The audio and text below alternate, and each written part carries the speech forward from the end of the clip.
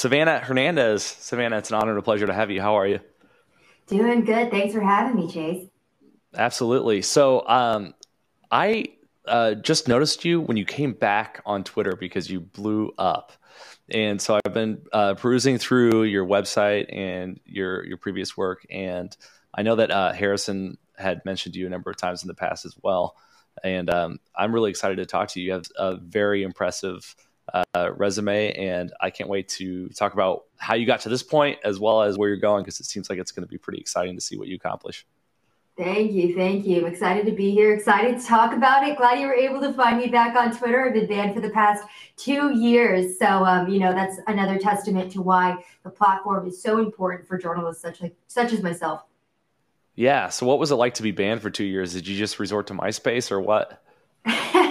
The funny thing about that is I always wanted a MySpace, and my mom would never let me have one because she was so strict. So, getting banned on Twitter. I mean, when it first happened, I was shocked and very upset because during that time I was working behind the scenes in production, and I was kind of part-time-ish reporting, barely getting into it. And then I started, going viral with my clips, and my clips started garnering national attention. They were, getting the attention of Fox News. We were getting millions of views. President Donald Trump was retweeting my work. So losing the account was definitely devastating because it was the start of my reporting career. And after the ban, I was like, okay, I guess this means I have to go to Instagram, which I did, and sucked because I hate Instagram. But, it kind of worked out because now I have a huge following on Instagram, and now I have the Twitter back as well. So what did you do to get banned? So back in 2020, I was covering the Black Lives Matter riots. The fiery but mostly peaceful rallies that were happening nationwide that somehow cost over, $2 billion in damage? Maybe it was just one. Maybe I'm exaggerating there. It was just at least $1 billion, right?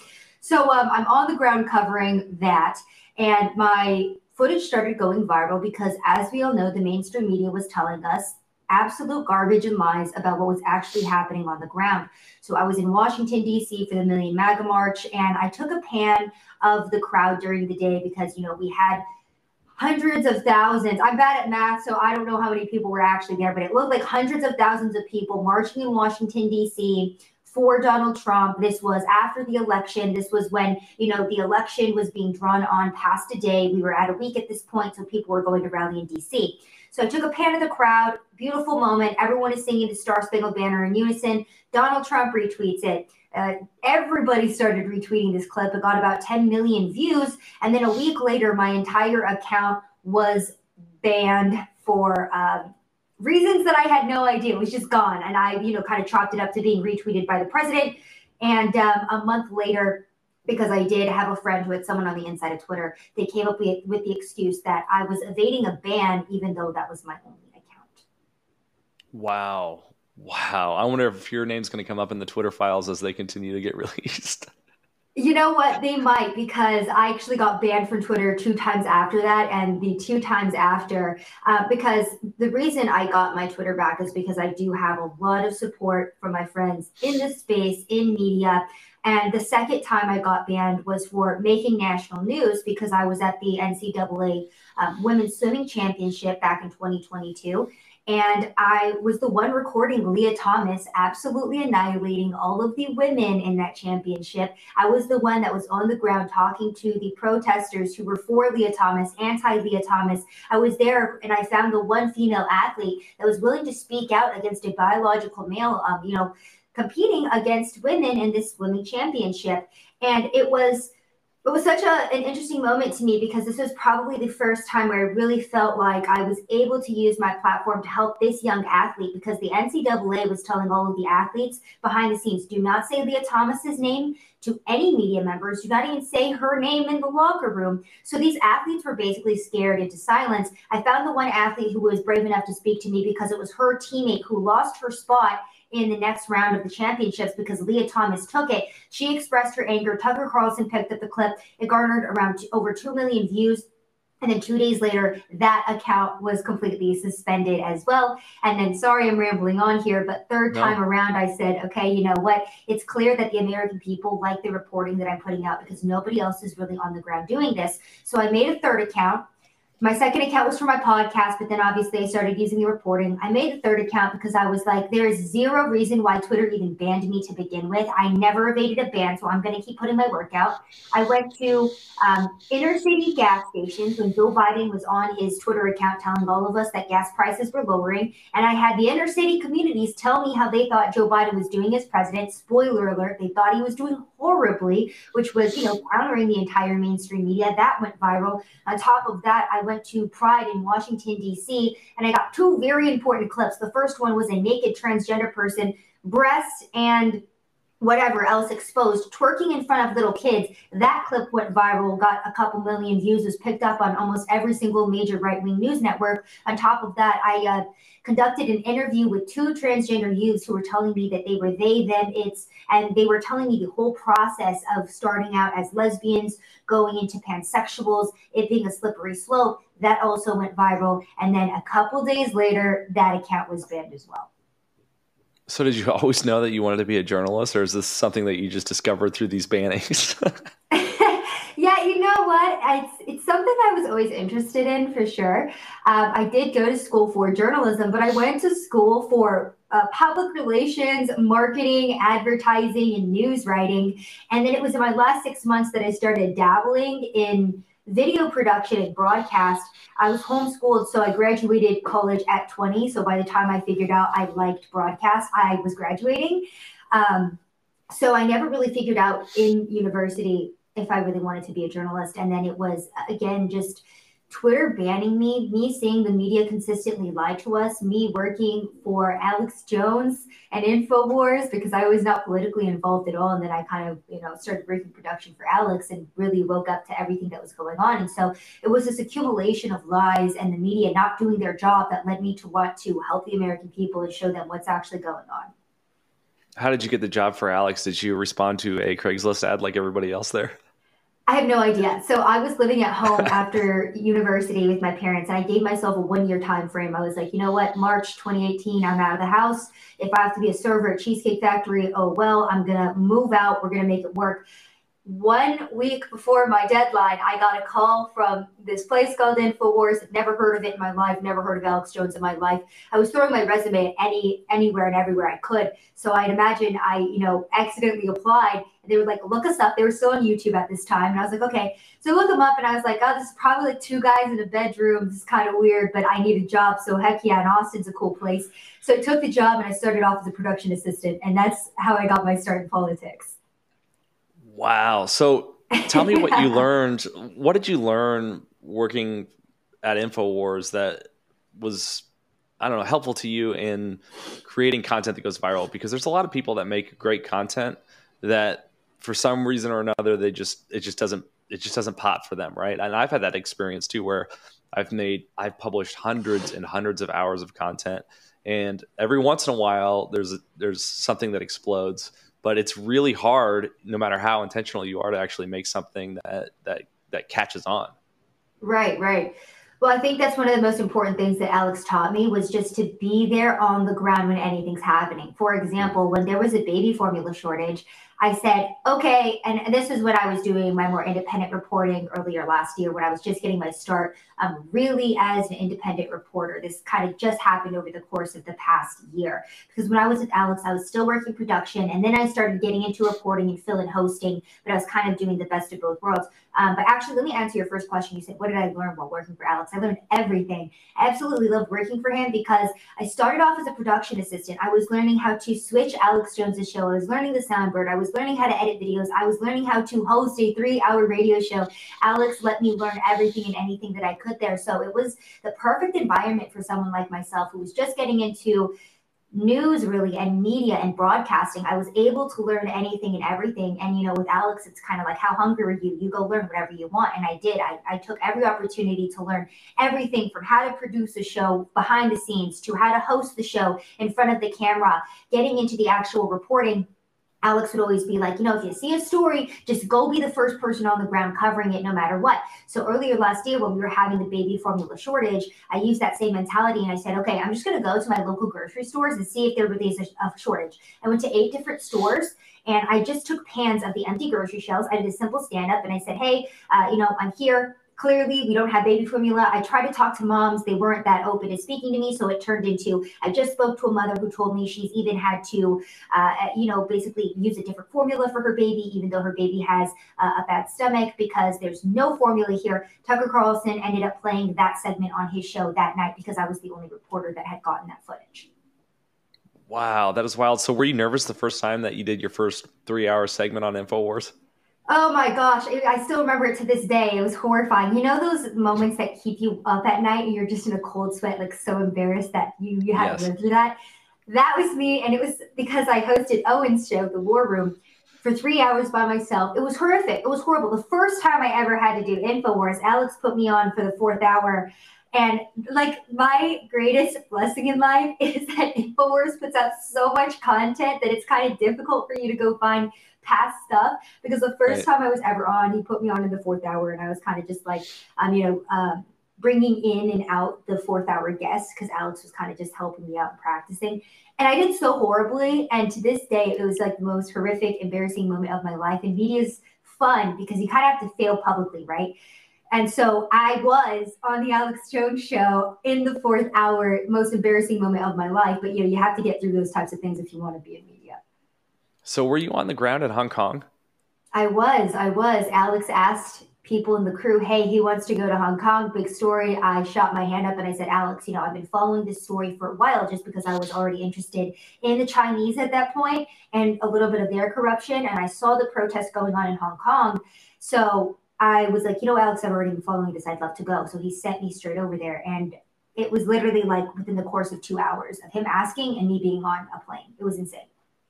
Wow. So when that Hong Kong protesting was going on, I was running Facebook ads for a client who sold bicycle helmets. So that's what I do for my day job, is I do social media advertising for businesses. And it was crazy because we were doing like $100,000 a month in sales of these bicycle helmets to third world countries where people primarily commute on bicycles. Right. And China shut down the exports of these helmets because they were wary that the helmets would arrive in the hands of the protesters in Hong Kong. Really? That's interesting. So totally ruined my client's business. Yeah. So what was it? Like on the ground there? I mean, were there really American flags everywhere? Like what was really going on? Absolutely. It was one of the most beautiful and iconic moments I've ever experienced. One of the reasons I love being an on-the-ground reporter is because I get to witness history with my own 2 eyes, and not many people get to say that. When I was in Hong Kong, I watched millions of people in the streets as they were marching. Fun fact, a lot of the tactics that Antifa uses here in the United States, they got from the Hong Kongers, such as how to, take a tear gas bomb and put it out before it spreads everywhere, or using umbrellas. The umbrella was one of the symbols that the Hong Kongers were using over there.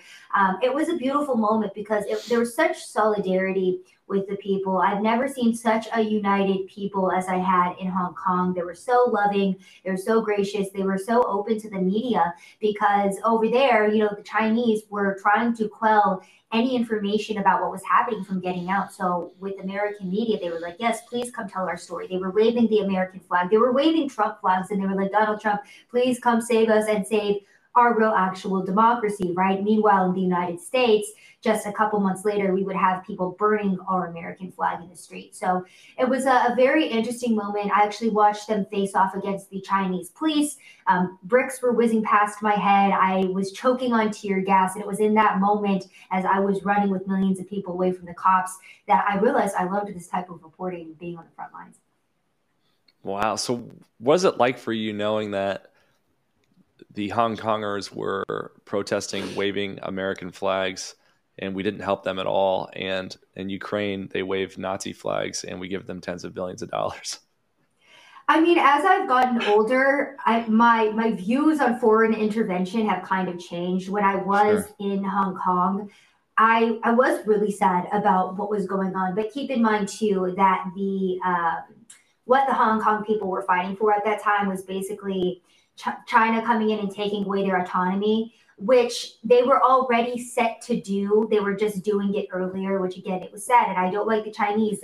One of the things that the people were pushing back against were the facial recognition towers over there, because in China, they had the implementation of that social credit score. So I really do wish that we could help all of the people worldwide that need it, but also like as I have seen US intervention throughout the decades historically and presently, I'm like, okay, well, maybe it's okay that we didn't help Hong Kong. I don't know. I wish we could have. In an ideal world, we would have swooped in, we would have helped the Hong Kong people, but it's not that simple, sadly.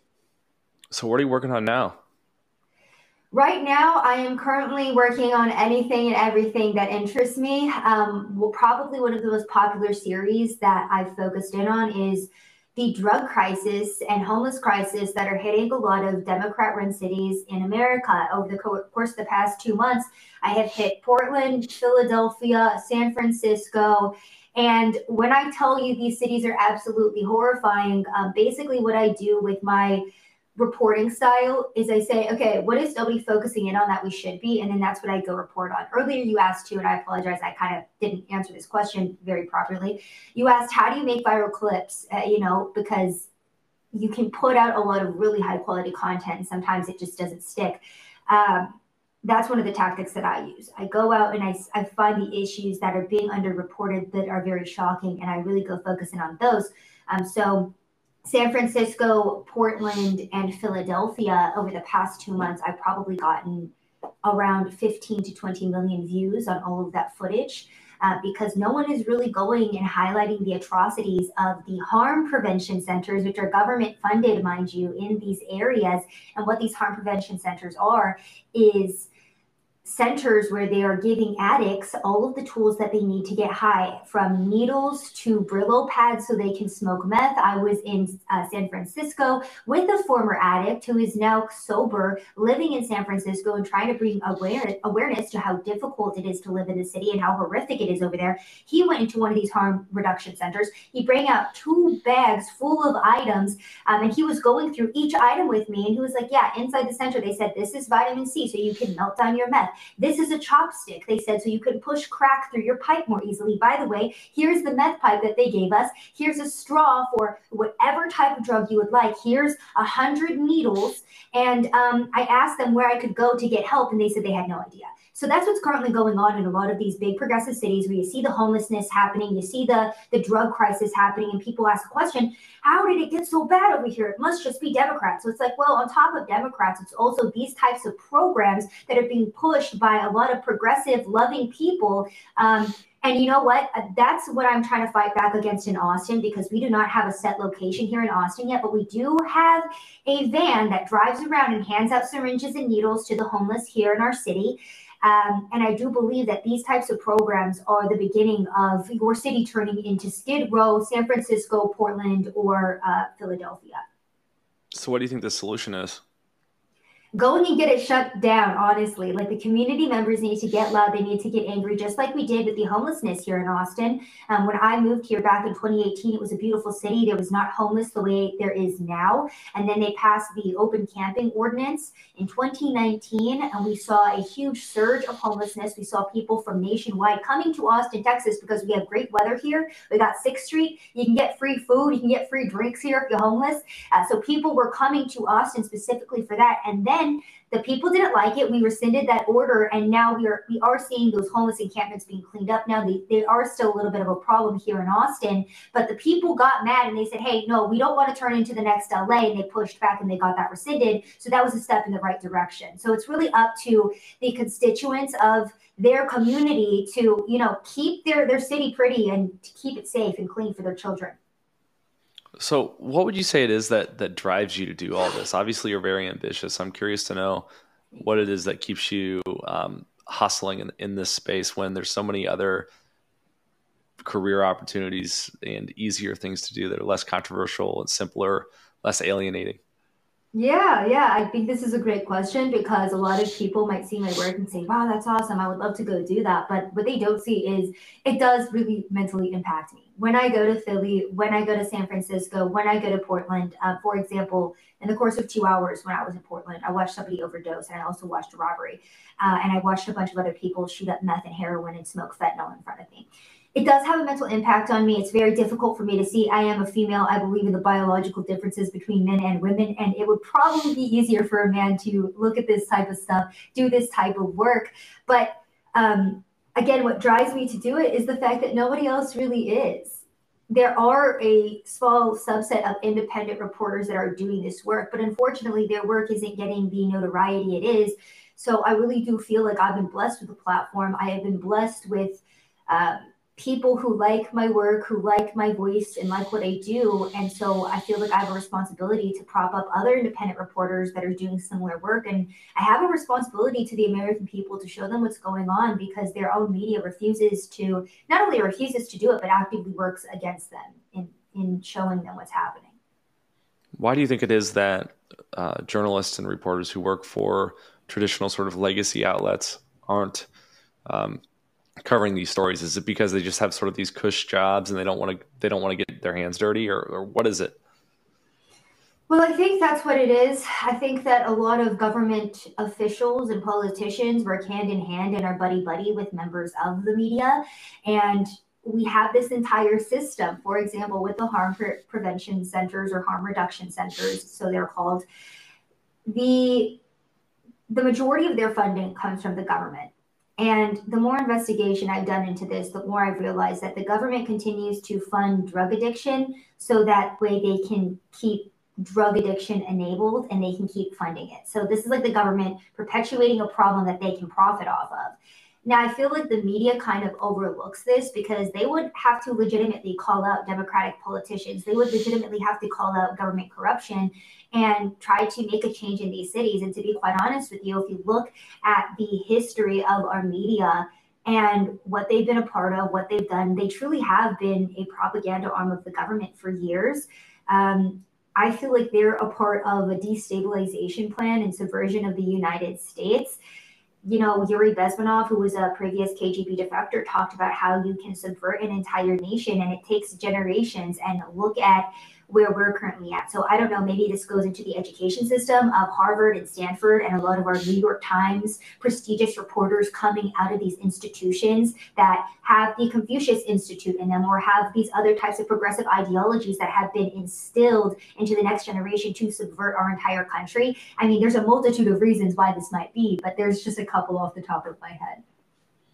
Wow, that's fascinating. So you think there's an intentional effort to neutralize the American people or weaken or make vulnerable the American people with drugs, or do you think that it's more just these sort of clinic owners and contractors that run these facilities lobbying the cities for funding and sort of exacerbating the problem, similar to how the military industrial complex did during the Cold War?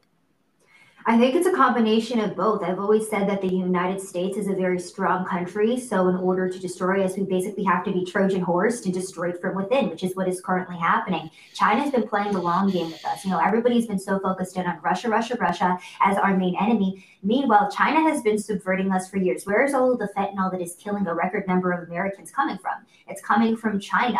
You know, China dealt with the opium wars. We're dealing essentially with the same thing, except right now with fentanyl. China has come in and they have infiltrated Hollywood. They have infiltrated sports. They have infiltrated our education system. And I feel like they have subverted an entire generation via these long form methods. And look at where we're currently at as a country.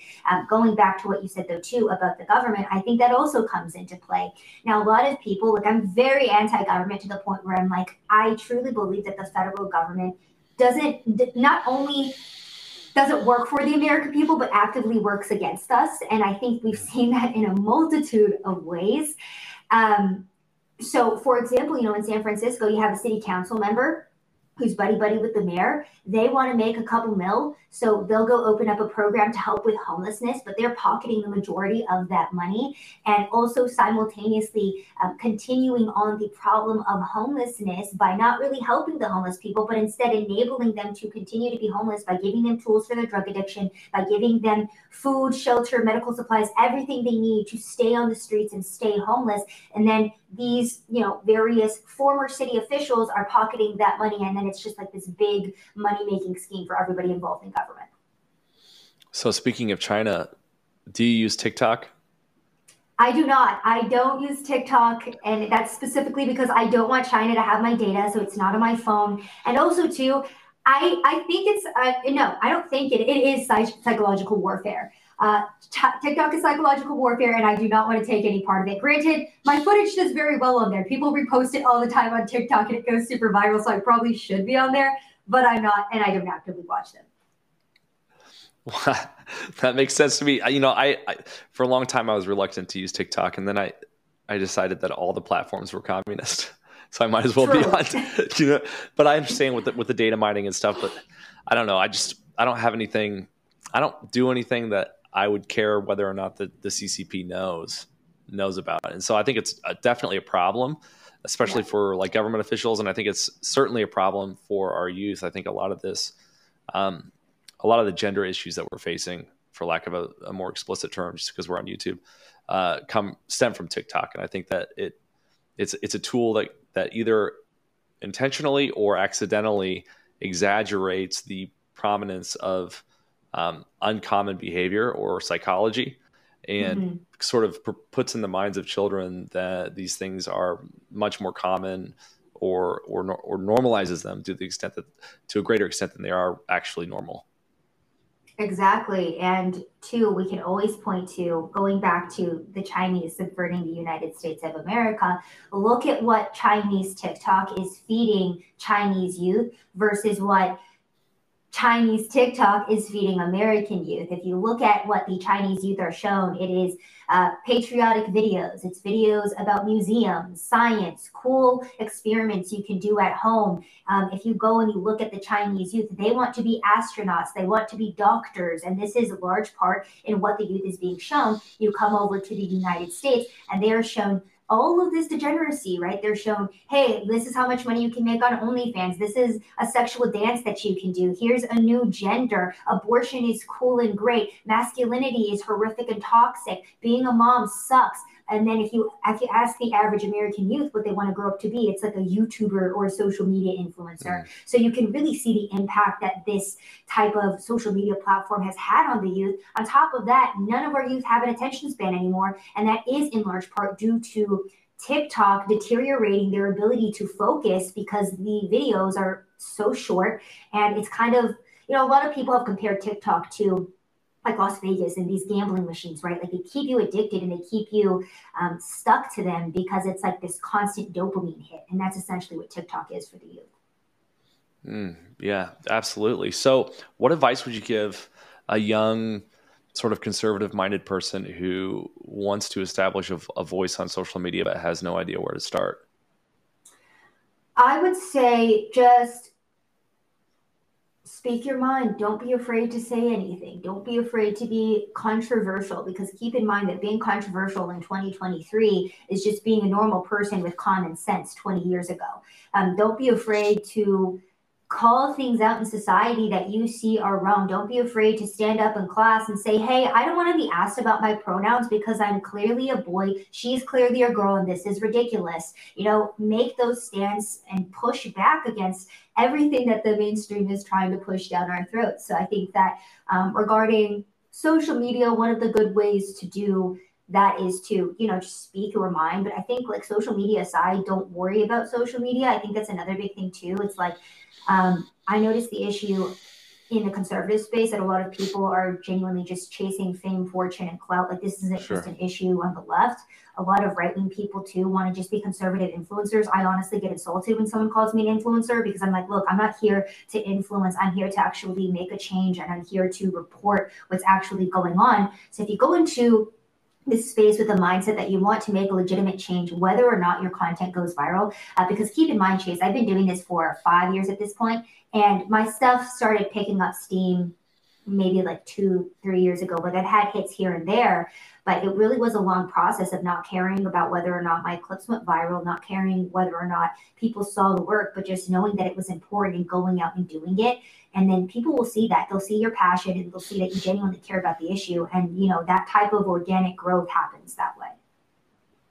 So given the sort of current climate of social media and censorship and the trajectory that we seem to be going as a culture, where do you envision freedom of speech and social media being in 10 years? Like if you had to guess, and I know that's an impossible question to answer, but if you had to guess where things would be in 10 years, what would you say? Sadly, I don't see us heading in a positive direction. And I say that because we're already seeing the manipulation and redefinition of our language right before our very eyes. And we're really not seeing that much of a pushback to it. I mean, we've accepted the pronouns, we've accepted the 38 million genders that one can have. I really do feel like the United States and America has been conquered. We've been conquered by woke propaganda. We've been conquered by the Chinese. You're not allowed to be patriotic anymore. You're not allowed to be an American nationalist. That has been so demonized to the point where, if you say you're a nationalist, you're immediately deemed a white supremacist. When if you look at the definition of that term and what it means, it really just truly means that caring about your nation, caring about your country, being patriotic, all of that has been so demonized. So regarding freedom of speech in the next decade, I think we can look to other countries like New Zealand or the UK or Canada for what could be coming to the United States, because we have coddled this generation so much and told them that words are violence. Now you go to the UK and you can be arrested if you hurt somebody's feelings. You can be detained for speaking out against the LGBTQ community or misgendering somebody. So I think that's what's headed to the United States if we don't wake up and start pushing back against this. And that's what needs to happen. People are so afraid of getting canceled, of hurting somebody's feelings, that they don't want to stand up and say, hey, no, I'm not adhering to this. It's ridiculous. It's not scientific. We never did this in the history of ever. So let's not start now. But the average person, again, is bought and paid for. They're afraid to lose their job. Look at what happened over the past 2 years with COVID-19. A lot of people bent the knee and they got the vaccination because they were afraid to lose their job. And look, that's not an easy thing to do. I get it. But also, I feel like that was a big test about how much people would be willing to give up. And sadly, the masses are willing to give up a lot. So you don't think that Elon Musk is going to be the savior of free speech on the internet? I mean, he might be. I think we're headed in a positive direction with Twitter, but I think because Elon is allowing freedom of speech on Twitter, this is just going to mean that the government is going to try to come down even harder and crack down on our ability to access information, to talk freely, to discuss freely. Like, I think, history in society is like a pendulum, right? I feel like we were in the very far insane left for such a long time. And I feel like now we're kind of getting back to the middle, or maybe even more to the right, with us taking back the House, Republicans taking back the House, with Elon Musk taking over Twitter. I think that we are going to start seeing changes in the right direction, but we have to keep the motion going. We have to keep that happening, because if we stop now, like I said, in 10 years, we could become the UK. That's kind of my worst case scenario. I always plan for the worst, so that way when it doesn't happen, I'm pleasantly surprised.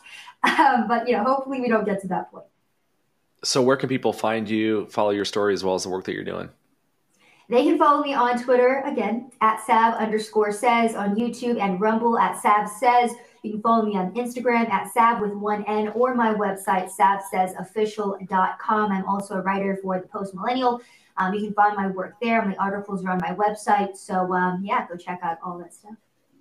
Well, it's been an honor and a pleasure to have you on the One American podcast. I hope that you'll come back and join us again sometime and let us know how things are going. I look forward to seeing what more work you'll do this year. I'm very excited to see what you discover and how much of an impact it has. Definitely. Thank you so much for having me. It was a great time. Absolutely. Take care.